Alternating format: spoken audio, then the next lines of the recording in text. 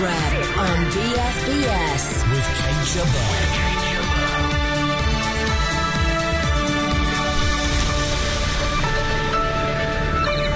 Trump's big day tomorrow. Is this the scariest day for the rest of the world? Should we really be frightened of Trump?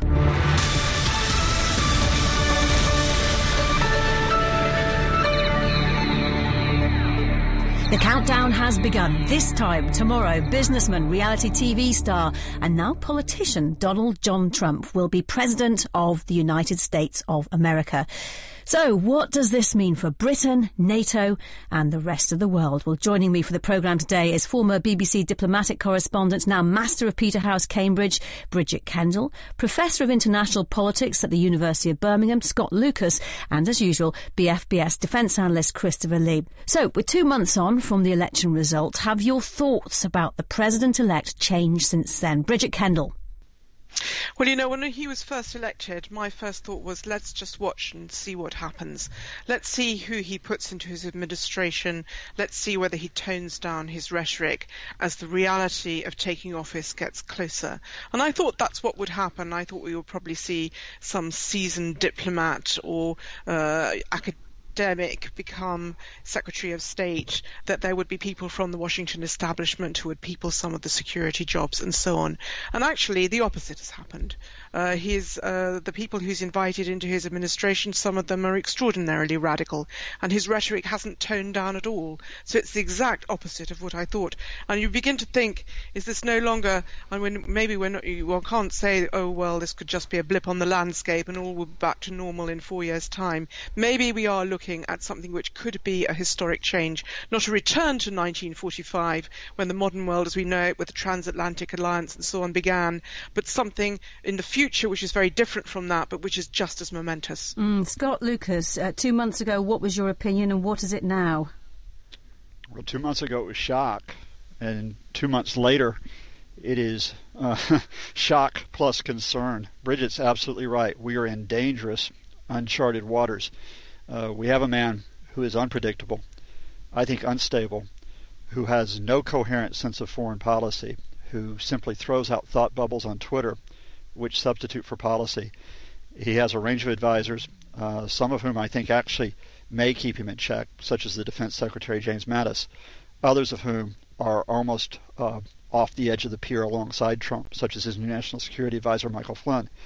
And I think, just to summarize it, we're not talking about returning to the post-1945 world. We're not talking about extending it. We're talking about ripping up the post-1945 world. All those economic, political, and military structures that helped us get through some tough times are now under threat. Christopher Lee, we're in dangerous, uncharted waters. We certainly are. I mean, what we saw on November the 8th, when the election took place, we saw almost a coup d'etat. It was almost as if a non-creature of the establishment or the accepted establishment had walked right the way through and said, well, as soon as nobody else is going to do this, I'll do it, and produced a whole new load of rules, A, which people didn't want to sign up for, and B, they weren't quite sure what they are. But I remember that morning afterwards, we did an assessment of him. I'm not so gloomy. I don't like it.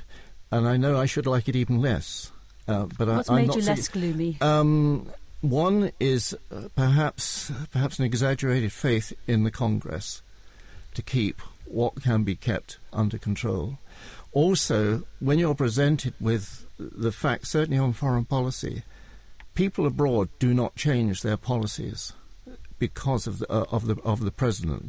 We saw that with President Obama.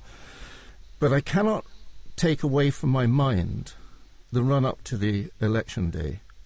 What we saw from Mr. Trump was a grotesque performance of how instinct says a man who's going to be president should not behave, and I think that's the one thing that particularly worries me. So what will President Trump mean for Britain? Well, James Hurst has spoken to Dr. Karen van Hippel, Director General of the Royal United Services Institute. Yeah, it's an interesting question. I mean, in many respects, it was very smart that Theresa May chose Boris Johnson as Foreign Secretary, because actually I think the two will get along pretty well.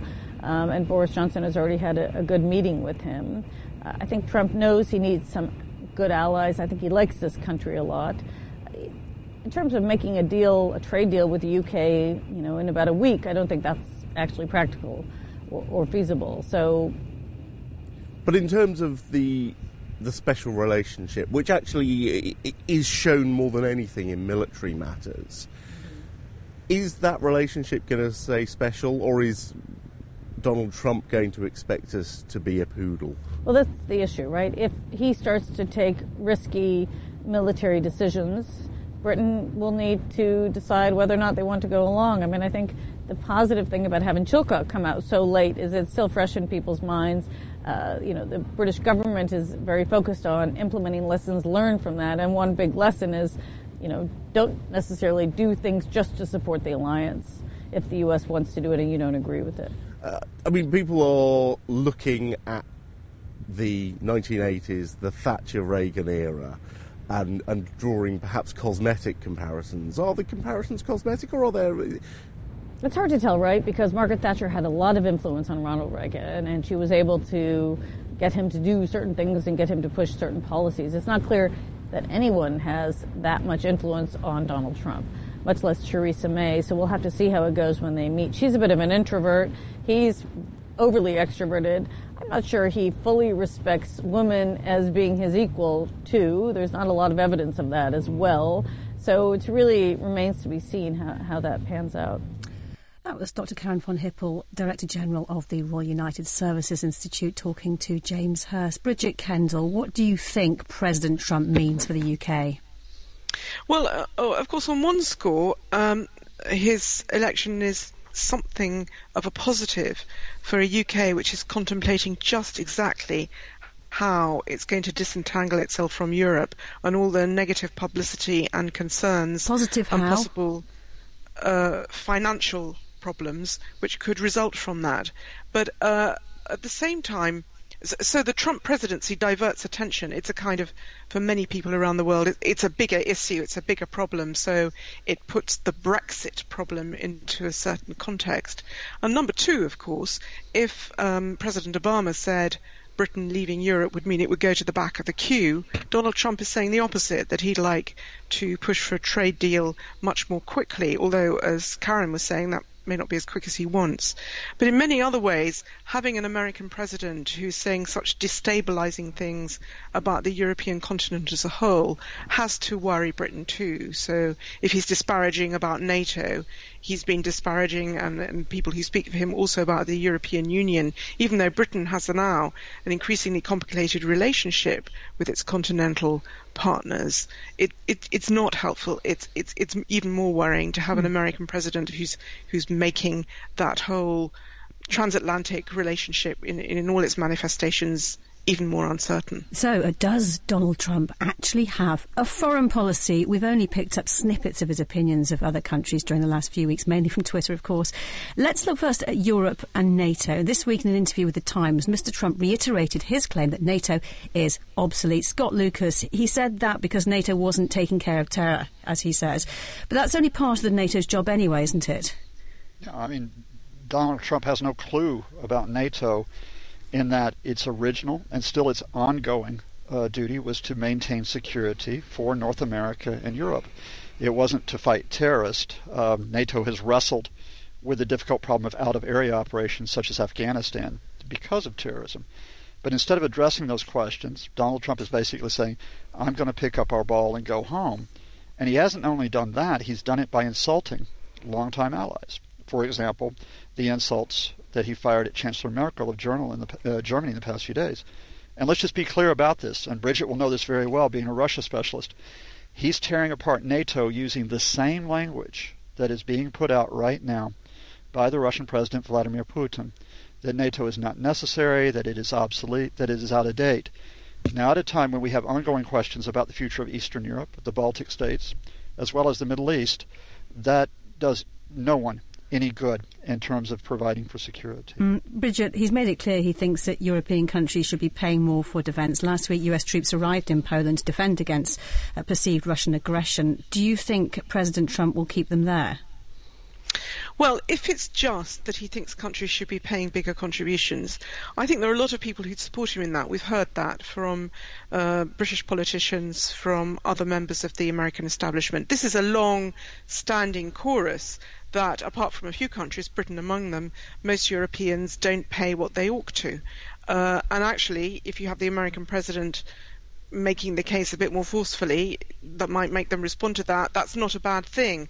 The worry is, just as we heard just now from Scott, is that much of his language and the way that he's undermining NATO isn't just to make it operate better so that the Allies contribute more so that it can equip itself better in order to secure a future for Europe. He seems to be saying, what's it there for? And much of his language does indeed seem to be, it's almost as though it's a script written for him in the Kremlin. And that raises a very big question, because after all, what was NATO invented for? The security threat that was there when it was first established was the Soviet Union, Russia. And if he's now using the same language as the former adversity to ask very fundamental questions about the point of NATO, it does make you think, what exactly is his vision for the United States' future role in the security of Europe? And most importantly, what exactly does his policy towards Russia amount to? Christopher Lee, what do you think his vision is for the future security of Europe? Well, when the man says it's obsolete, this doesn't mean say scrap it. I can remember, I suppose, since 1963, since Lyndon Johnson, every single American president supported by, as Scott was saying, supported by the British have been saying, NATO doesn't do it, ought to do more, etc. And all this thing about, you're not spending enough money. When the general starts to look, as defence secretary starts to look, and I'm sure he has actually, at what you spend money on. It's not the fact that you spend 2%, it's what you spend it on. If you look, for example, at Turkey is a big spender, but 43.7% of the money is spent on paying people's wages, because that's the sort of thing they have to do in that army. The Italians, 18% of their budget is spent on support and logistics, and the Germans are just having to start a big spending increase over 5 years of something like 66%. So it is not a question of people just sort of sitting there and actually doing nothing at all. And then you come back to the basics which concern the United Kingdom. For example, we always go on about the special relationship. Well, the special relationship comes out when it's special.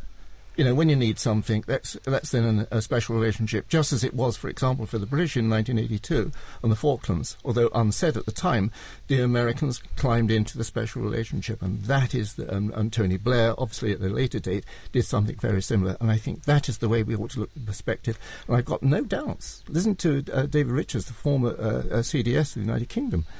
He's got no doubts either that the new defence secretary in the United States is a smarter cookie than people sort of imagine, and even his nickname is something which he got when he was a cadet.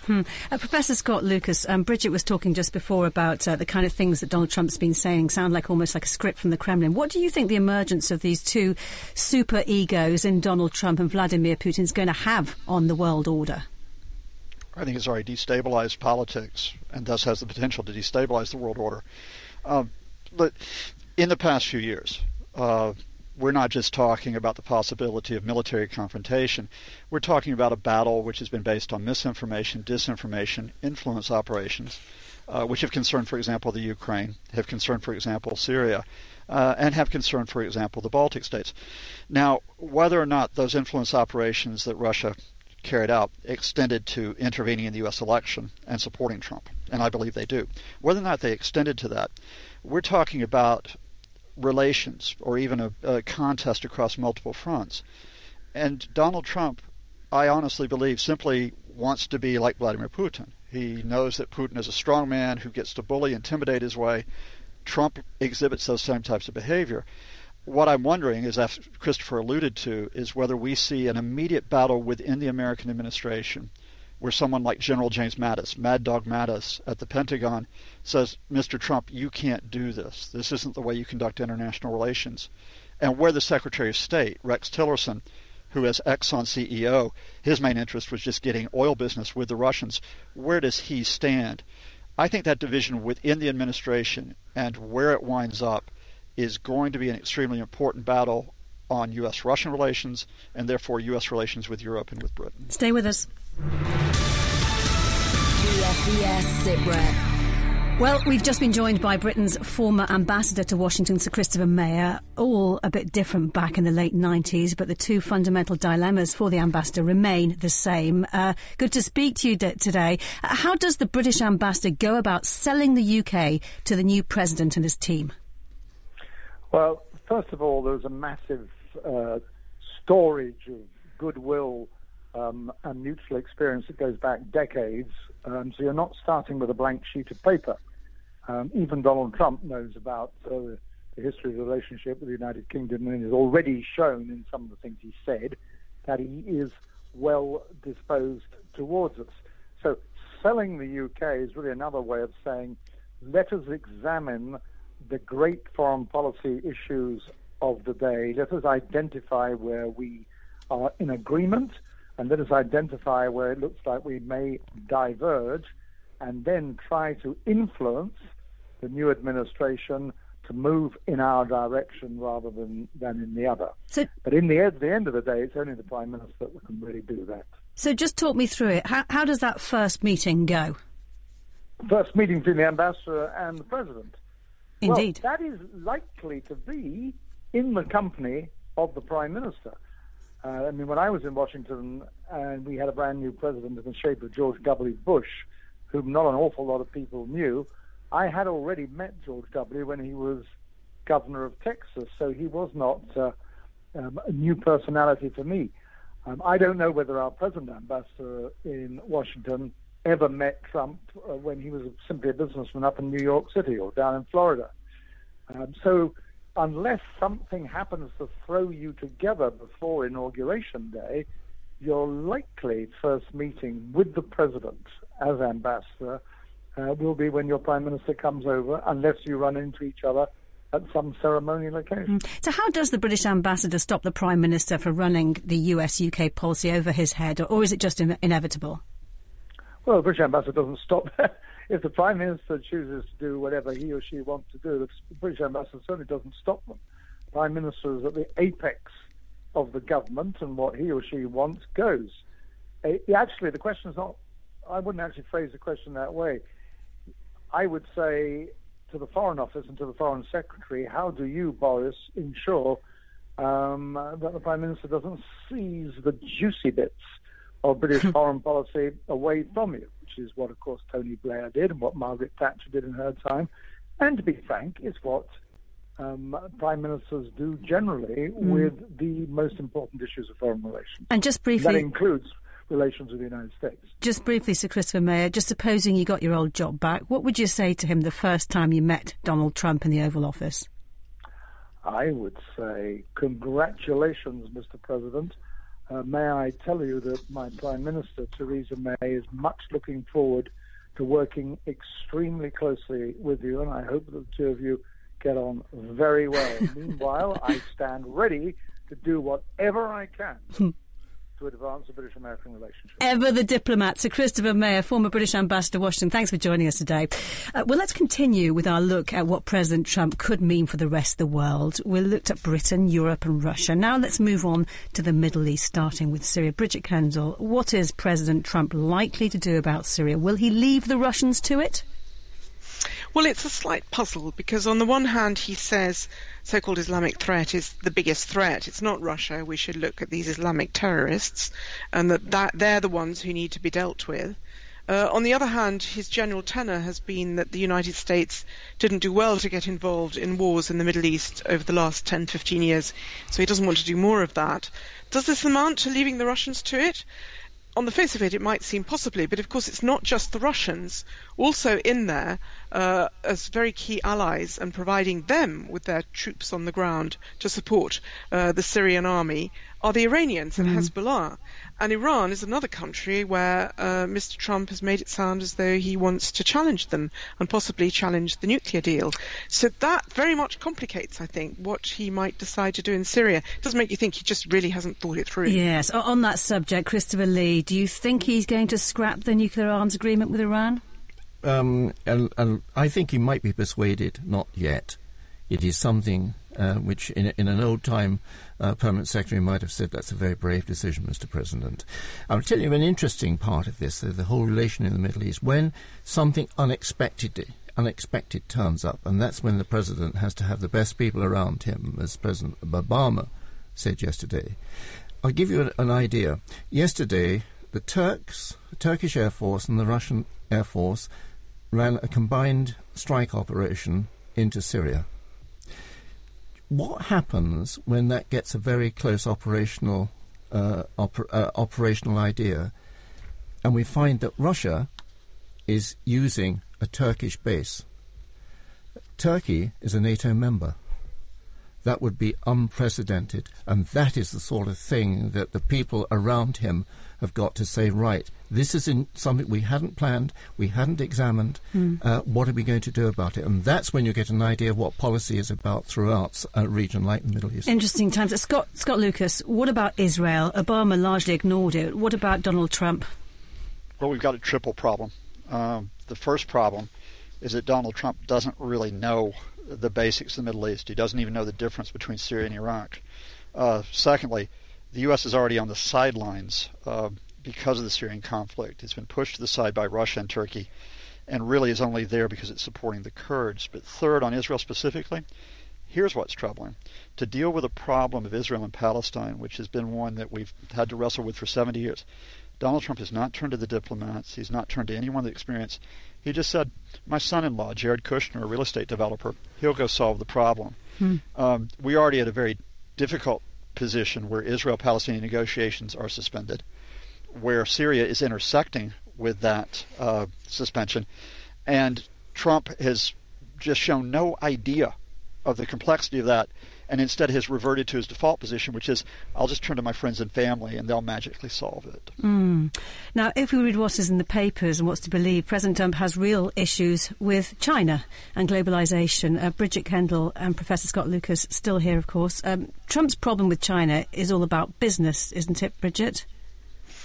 Well, it isn't. It goes beyond that, but it certainly starts with business and the intertwining of the Chinese and American economies.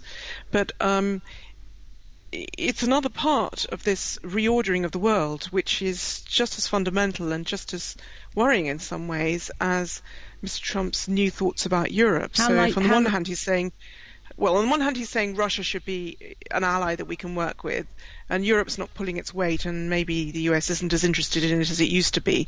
But the other thing he's saying is that China maybe isn't such a good partner for the United States, and he's kind of hinting at a trade war. But as I say, it goes beyond the economic basket, because issues with Taiwan are not just about the economy. This is absolutely fundamental to China. It's one China policy. The question of whether the US might end up challenging it in security terms over the South China Seas, and then looming there, that problem which everyone hopes won't explode, but this would be exactly the time when it might explode, when everyone's distracted, is North Korea, which could really bring China and the United States face to face in a security confrontation about what would happen to that peninsula. Scott Lucas, Barack Obama has made a strategic pivot towards the Pacific, even putting US troops in Australia. What do you think Donald Trump will do there? I got no clue. And that's what's worrying, because Bridget's absolutely right that even in the Obama period, we've had periods where, this cooperation has been marked by fencing for power. Think about the conflict in the South China Sea, for example. So what Trump does as president-elect is make this phone call, or receives this phone call from the Taiwanese president, which was set up by lobbyists, which completely breaks 4 decades of how you deal with the Chinese question. And Bridget's right that the knock-on effect of that is to destabilize the way that you contain North Korea. I think China knows that Trump is a lot of bluster and doesn't want an all-out confrontation. But that makes it, I think, more interesting in that China has levers we haven't even talked about, which is it's the largest holder of U.S. bonds. And if Trump really wants a fight, China can withdraw its support of the U.S. bond market and think about the possible consequences, not just for the U.S., but for the rest of us if that happens. OK, just before we say goodbye to you, I'm going to be rather mean and give you 30 seconds each, Bridget and Scott, to sort of talk us through the world starting tomorrow. Your thoughts, 30 seconds, Bridget Kendall. Okay, I think things will start well with Russia. I think there are people in Russia, in Moscow, already worried because they think he's unpredictable too.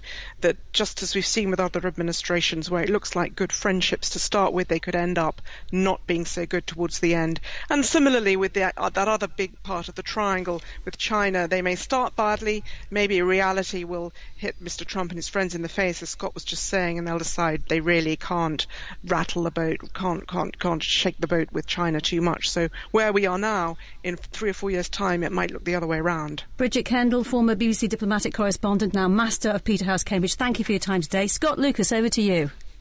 Russia, well, the day after tomorrow, the U.S. administration will begin to fight amongst itself. Russia will try to exploit the situation.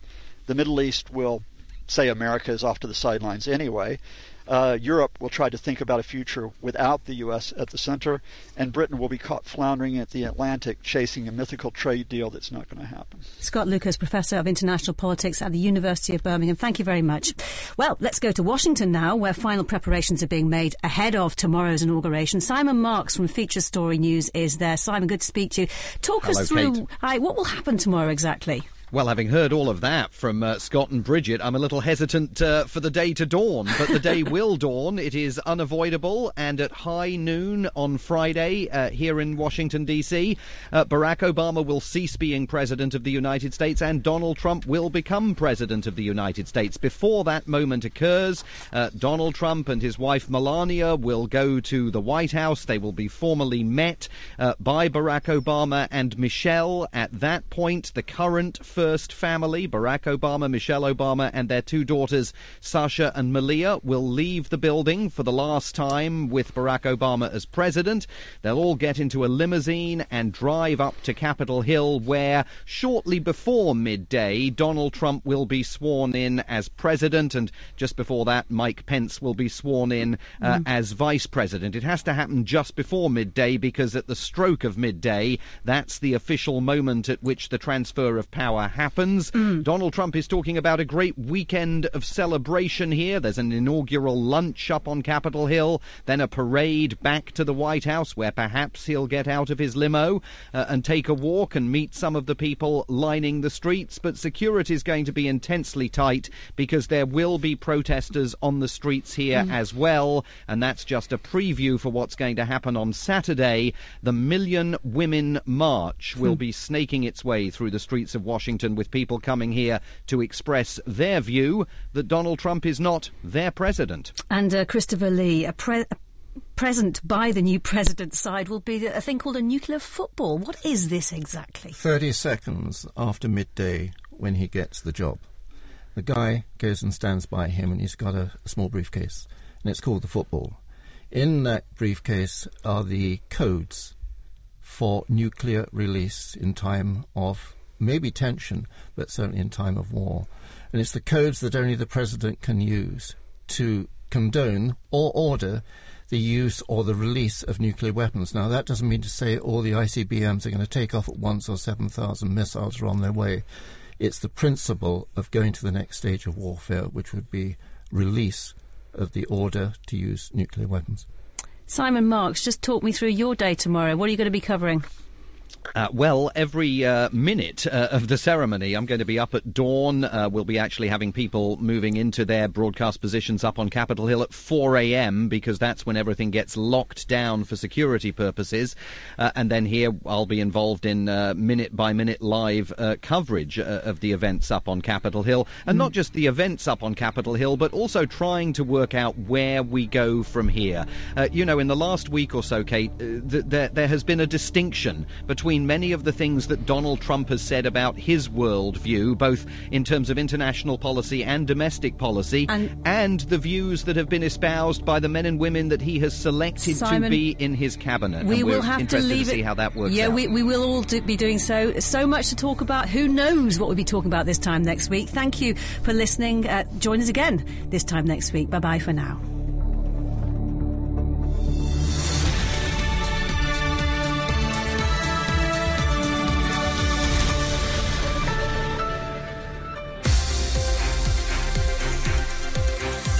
The best of British news, sport and entertainment for the British forces overseas. This is BFBS Radio 2. Warnings